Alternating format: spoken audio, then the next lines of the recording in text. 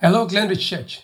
I hope that you are keeping strong inside of this very, very challenging time in which we find ourselves with this coronavirus. We've been bombarded with, bad news since March, and this time calls for us to really draw from the Lord Jesus Christ and ensure that we are mentally strong, psychologically strong, and that our souls are well nourished.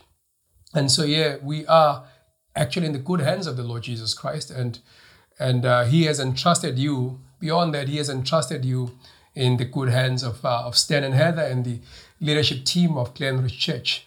And so let's walk through this valley of this pandemic, and let's work with endurance. Endurance is a major principle in the kingdom of God. In Matthew chapter 24, Jesus tells us to endure. He who endures forever shall be saved. And so we know that endurance is very much a critical principle in this kingdom journey. Abraham had to have endurance, Job, different people in the Word of God. And I think it's our moment. And this all will be done at some stage. And so let's just endure together and walk through this. I want to talk to you about the process of discipleship. I think the conversation of discipleship is a very, very critical one inside of this culture in which we live, inside of this age in which we live. And just as the early church had to contend with some cultural realities, we also have to contend with some cultural realities in our own time, in our own generation, as we press into definitions of discipleship so that we can be the disciples of the Lord Jesus Christ. We know that the word disciple means to be a student, to be a scholar, to be this apprentice of the Lord Jesus Christ.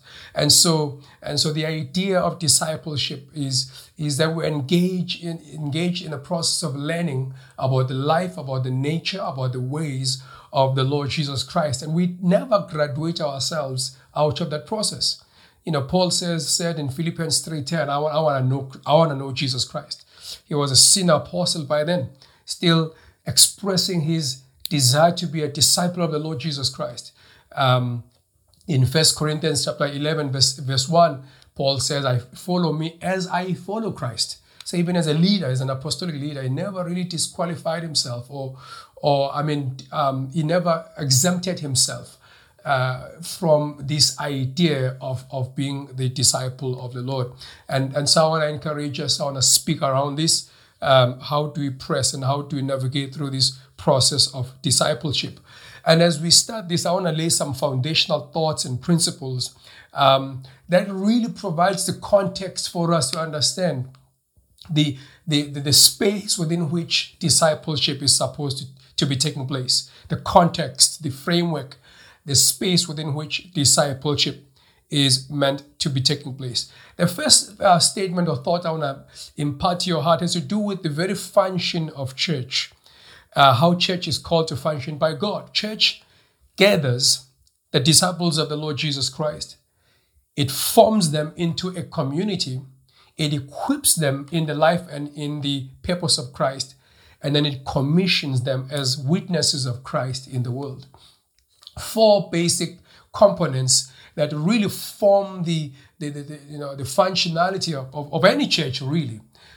Is a church, number one, is called to gather, to be a place of gathering through evangelism, bringing people out of the world from sin, from darkness into light. It must be a place of gathering of the disciples of Christ. Once they are gathered, they must become or be formed into a community. And that means that people coming from different backgrounds, cultural, ethnic, racial, people of different age groups and social standing in society have to come into this common space and be a community or learn to love one another.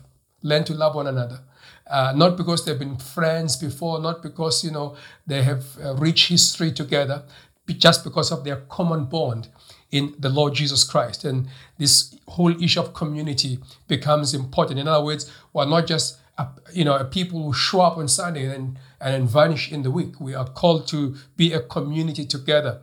There are things about Christ that are only practical once we live as a community.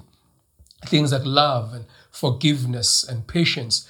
Those principles are not possible to be expressed inside of our lives unless there's someone next to us. So church is a place of gathering of disciples. It's a place where these disciples are then formed into a community. The third component is that we then need to equip these in church. We then get equipped in the life and in the purpose of Christ. And then fourthly, we get commissioned as witnesses of the Lord Jesus Christ in the world, or what we may call the public square, the agora. That's the word that is used in the Word of God, the marketplace, which is not just a place of business. The agora was a social place, a place of entertainment. It was a place of exchanging of ideas. It was a place where legal matters were administrated. The agora basically was, constituted everything you find in the public space. And so we get commissioned, which is the fourth component. We get commissioned as witnesses of the Lord Jesus Christ in the world, or in the agora, in the public square, or in the marketplace, whatever word that you want to use.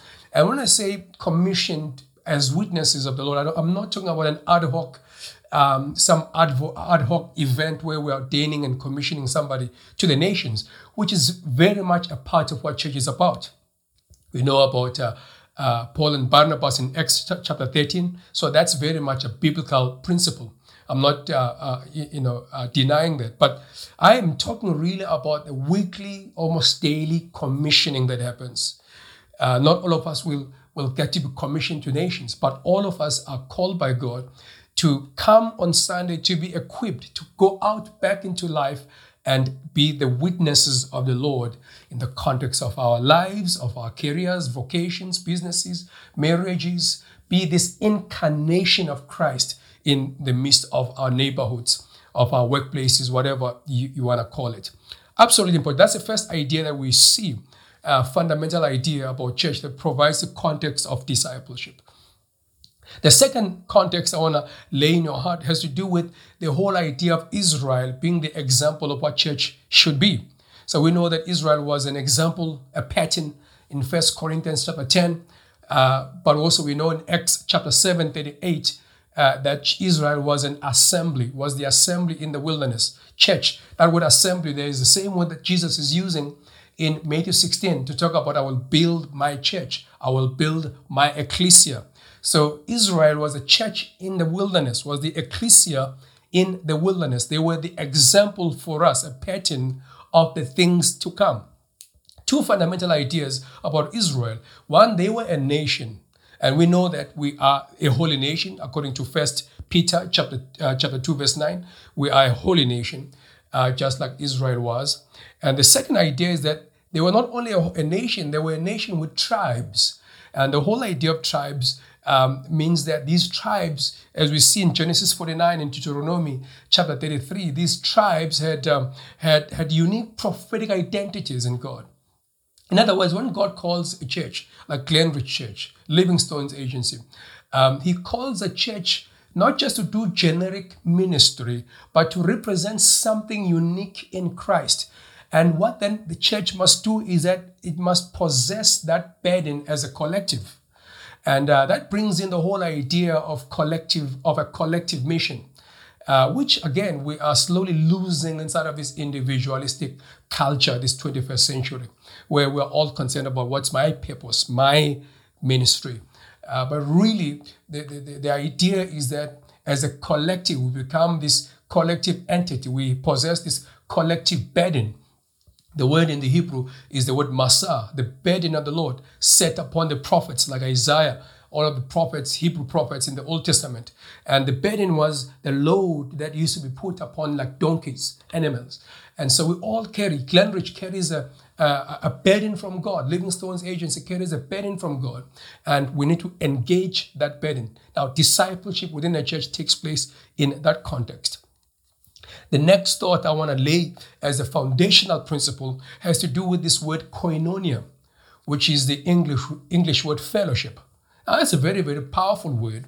That word does not simply mean to come together on Sunday to hug one another. Yes, that can be an expression of koinonia, but koinonia really means to be shareholders in the same enterprise, to be shareholders in the same enterprise. What that means is that a church community like Glenridge or Livingstone's agency must dispense the life and the ministry of Christ from a common prophetic burden.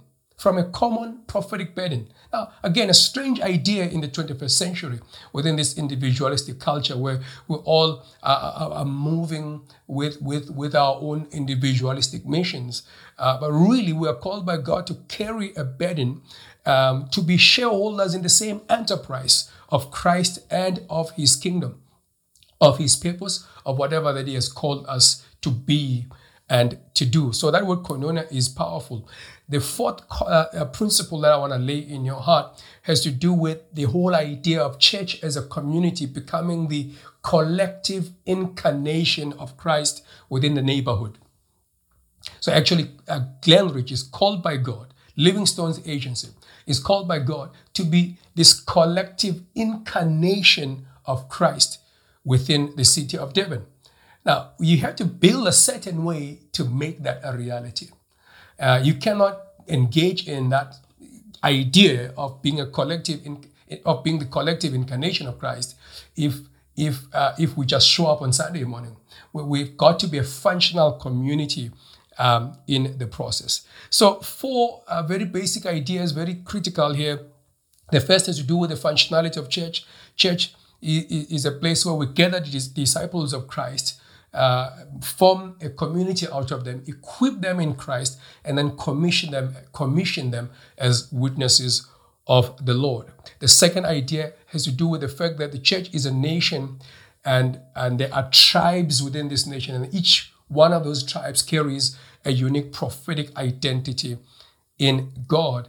The third principle is one of koinonia. We are shareholders in the same enterprise. And the fourth principle is one of where church must become this collective incarnation of Christ within the neighborhood, within the region, within a city like Devon. Now, I want to talk about, if we talk about the process of discipleship, I want to talk about some tensions and some challenges that we have to navigate through if we are developing or if we are to develop a strong culture of discipleship. Remember, that word disciple meaning to be a scholar, to be a student, to engage in this process of apprenticeship in Christ Jesus, to be the learner of his life, of his nature, of his ways. That's what it means. Now, what we need to overcome to step into a strong culture of discipleship, the following things. The first has to do with what I call a church membership model. A church membership model. Here the idea, the framework, the idea, the paradigm is that I'm in the books of the church, I'm paying my tithe, and so that's all there is in terms of my relationship with the church. I don't really have any obligation beyond that. That's not biblical. That's not biblical. Church is we have to relate with church beyond our finances and really be part of a process, of Christ, of the formation of Christ within the church. So that church membership model is not biblical. The second model or challenge is a thing that I call this devotional church model. Devotional church model. Devotional church model is that I appear on, you will see me on Sunday morning. Don't bother me on Tuesday. Don't bother me on Thursday. I'm doing my own business. You will see me on Sunday morning. So in other words, I relate devotionally with you. Beyond that, we don't have anything in common. That's not biblical either. The third challenge, if we have to navigate through these, the challenges and really build a strong discipleship culture, is this challenge that I call the volunteerism church model. The volunteerism church model. And what this is that I relate with the church on the basis of my gift. I offer you my gift, but I don't want to be part of the process. And the danger of that is that you're going to have the Acts chapter 6 problem where people who are serving at the table don't quite understand the value system, the mission, the purpose of the church. And as it happened in Acts chapter 6, they exercised, discrimination in an environment that was supposed to be one of inclusion and reconciliation. They had the gift to serve, but they didn't understand the mindset and the values of their church. And so it's good to volunteer our gifts, but let's understand that to volunteer our gifts must also mean to offer my life to the process of the church. Absolutely important. The next challenge that we find in this wrestle of discipleship has to do with this postmodern culture, the postmodern culture that surrounds us. That is where we are skeptical to the idea of truth, especially truth when it's possessed by the collective.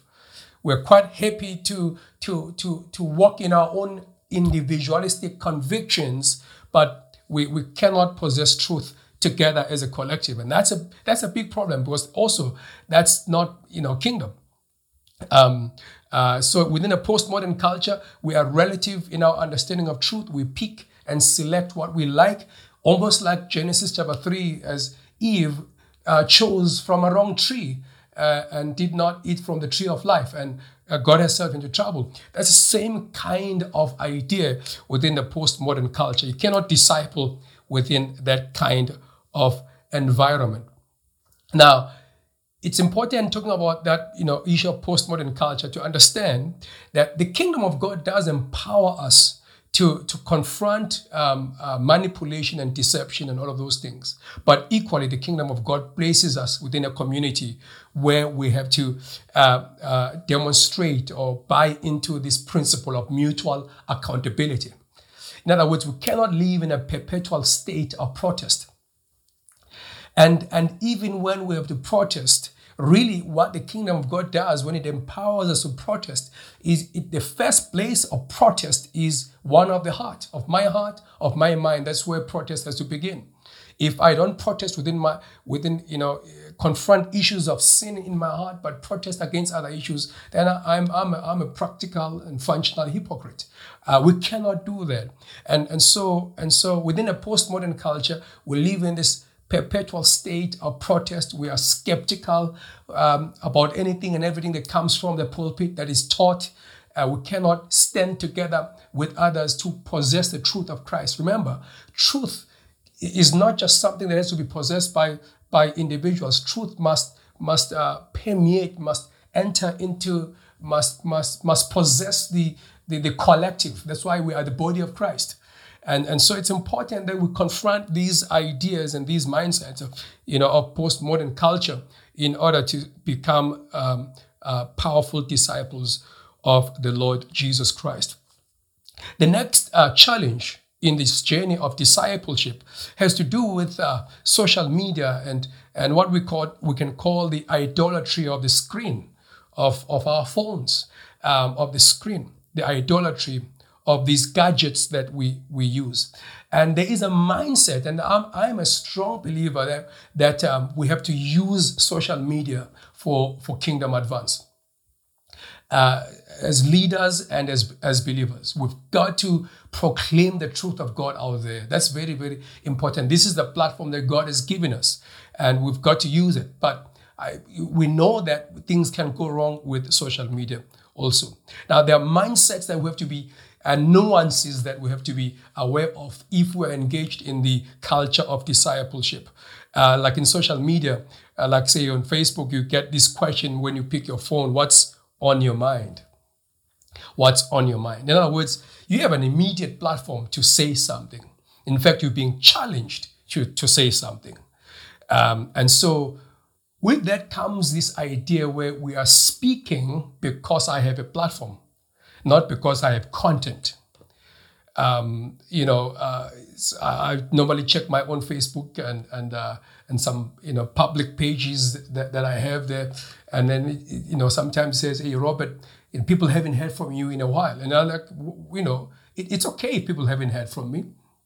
That is absolutely okay. I'm cool with that. I will speak when God speaks. I will not open my mouth unless I believe that there's something God wants to say out there. That is the nuance we have to understand inside of the social media culture.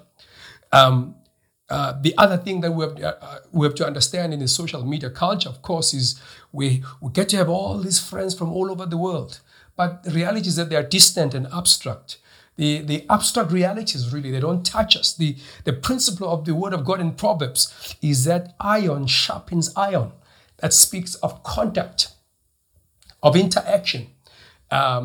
if people who know your issues, who know your weaknesses, love you, then that's true community. If people who only see your manicured version of you on social media love you, they love you because you always appear, beautiful and handsome. You cannot really count on that as proper community, and therefore as a context of proper discipleship. This idea of this distant and abstract life that we see in social media is what we have to be very, very careful of. Iron sharpens iron. Jerusalem is built like a city that is closely compacted together. The idea of contact, we've got to rub against each other. We've got to irritate one another and walk together in the things of God. And that is very, very, very important. And of course, the other idea in social media is that with the principle of Google, I'm not against Google as an online platform. I'm talking about the principle, the mindset, is that truth is out there, and really, essentially, truth has no face. Truth is out there, not here. And truth has no face, because if you type something, although it was uploaded by somebody, it's something that we often have to teach the young people, that actually what you have researched in Google was, in fact, put in there by a human being. And kids don't sometimes understand that. And so the mindset that we can suffer from even as adults is that we tend to trust that which is from, abstract online platforms instead of the humans around us. And that's a danger of the age in which we find ourselves. So truth is out there. The idea that truth is out there is not here. And it's that truth has no face. That goes against the fundamental idea of the kingdom of God, because God ultimately has to send his son. But before that, he sends prophets. There has to be a face behind truth. And we relate with the truth by connecting with people, those who are proclaiming things. And that's how truth gets spread out from one place, from one person to the collective. That's how truth really advances here on earth. And within the social media context, truth has no face. Truth has no immediate context and contact. It cannot be validated and authenticated through a practical walk, the evidence of walking in it. It's just nice things that are proclaimed, but it's not a reality that we see around us. And these are the things that we have to be very, very careful of inside of this time. Of course, the other thing that becomes a challenge in the process of discipleship is inside of this capitalistic age, is that economic independence often means that I'm wise in my own ways, and so I don't need to be connected to somebody for wisdom and for sharing life and stuff like that. That's another thing that we have to confront. And actually, the hypocrisy that comes with that is that we love the idea of having a life coach, but when we hear about discipleship in church, we frown at that, and that's the thing that we have to confront inside of this time. The next challenge has to do with what I call the challenge of conviction bias. And what that means is that I hear what I like, and I hear only that which pleases my soul. And again, it goes back to Genesis chapter 3. Eve was offered by the devil what she liked, and that was a principle of conviction bias there. She didn't like what was the command of God. She liked what the enemy offered her. And Paul warns in 2 Timothy chapter 4, verses 3-4, in the last days, people will gather, teachers will teach what their itching ears want to hear. And what Paul is really saying is that in the last days, people will listen through the imperative of their own paradigm. And we've got to confront these things if we have to step into the power of the kingdom of God and into this journey of discipleship. Now, as we said earlier, that church gathers the disciples of Christ. It forms them into a community. It equips them in the life of Christ and in his purpose. And then it commissions them as witnesses of Christ in the world. Very, very important. So we are disciples of Christ within that framework and within that context. It's also important to understand that Jesus has not only said we must make disciples or be made into disciples, he's also said that we are his witnesses here on earth. And so really, I think the configuration of a believer that we see in the Bible is one where we are a disciple witness all at the same time.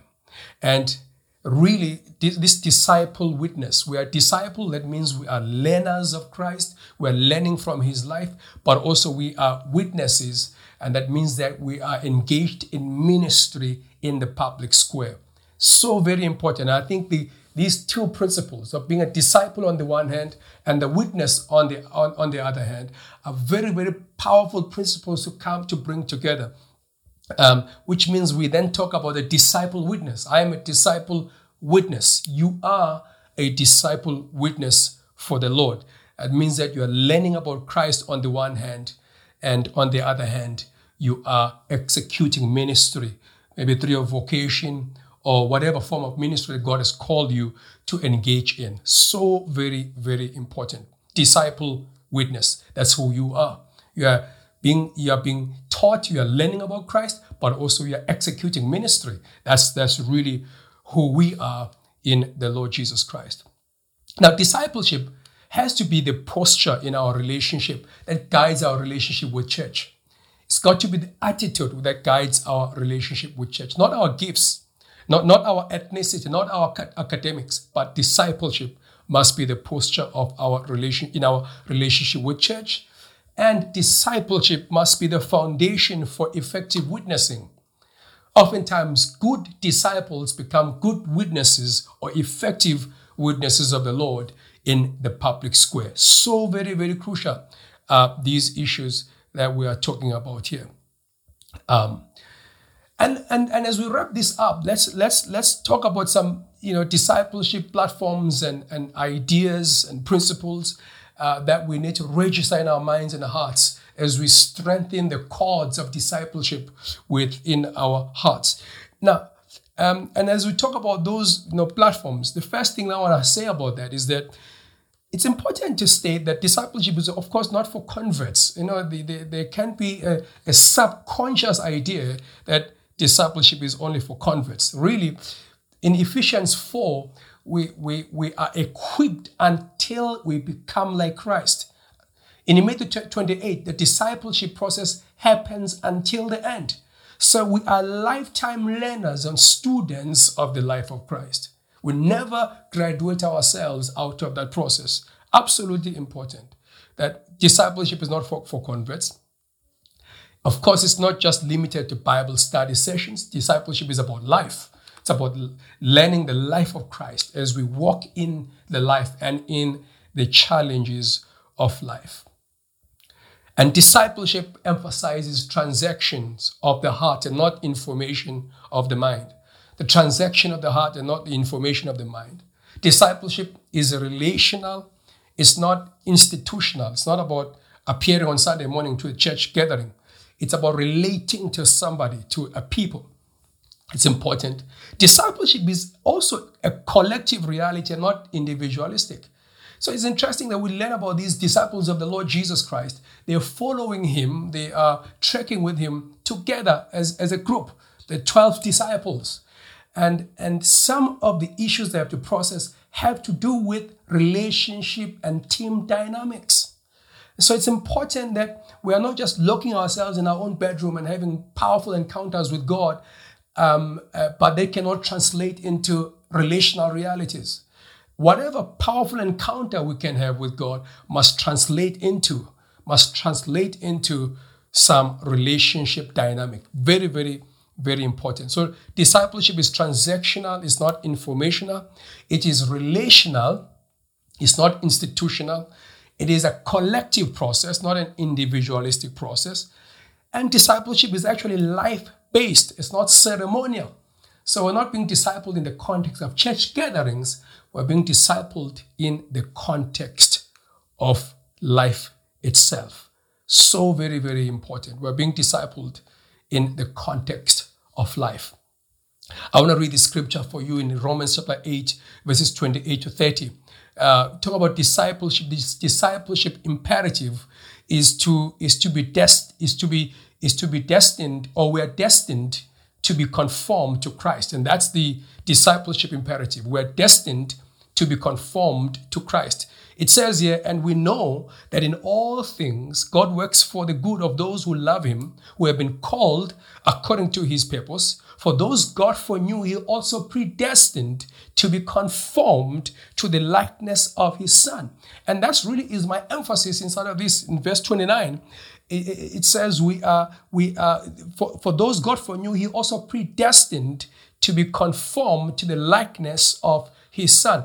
That is the ultimate goal that God has for you and I as disciples of the Lord Jesus Christ, is to be conformed to the likeness of the Son. It's not to do a bunch of works. It is to be conformed to the likeness of the Son. And that word conformed means to be jointly formed, or to be formed together.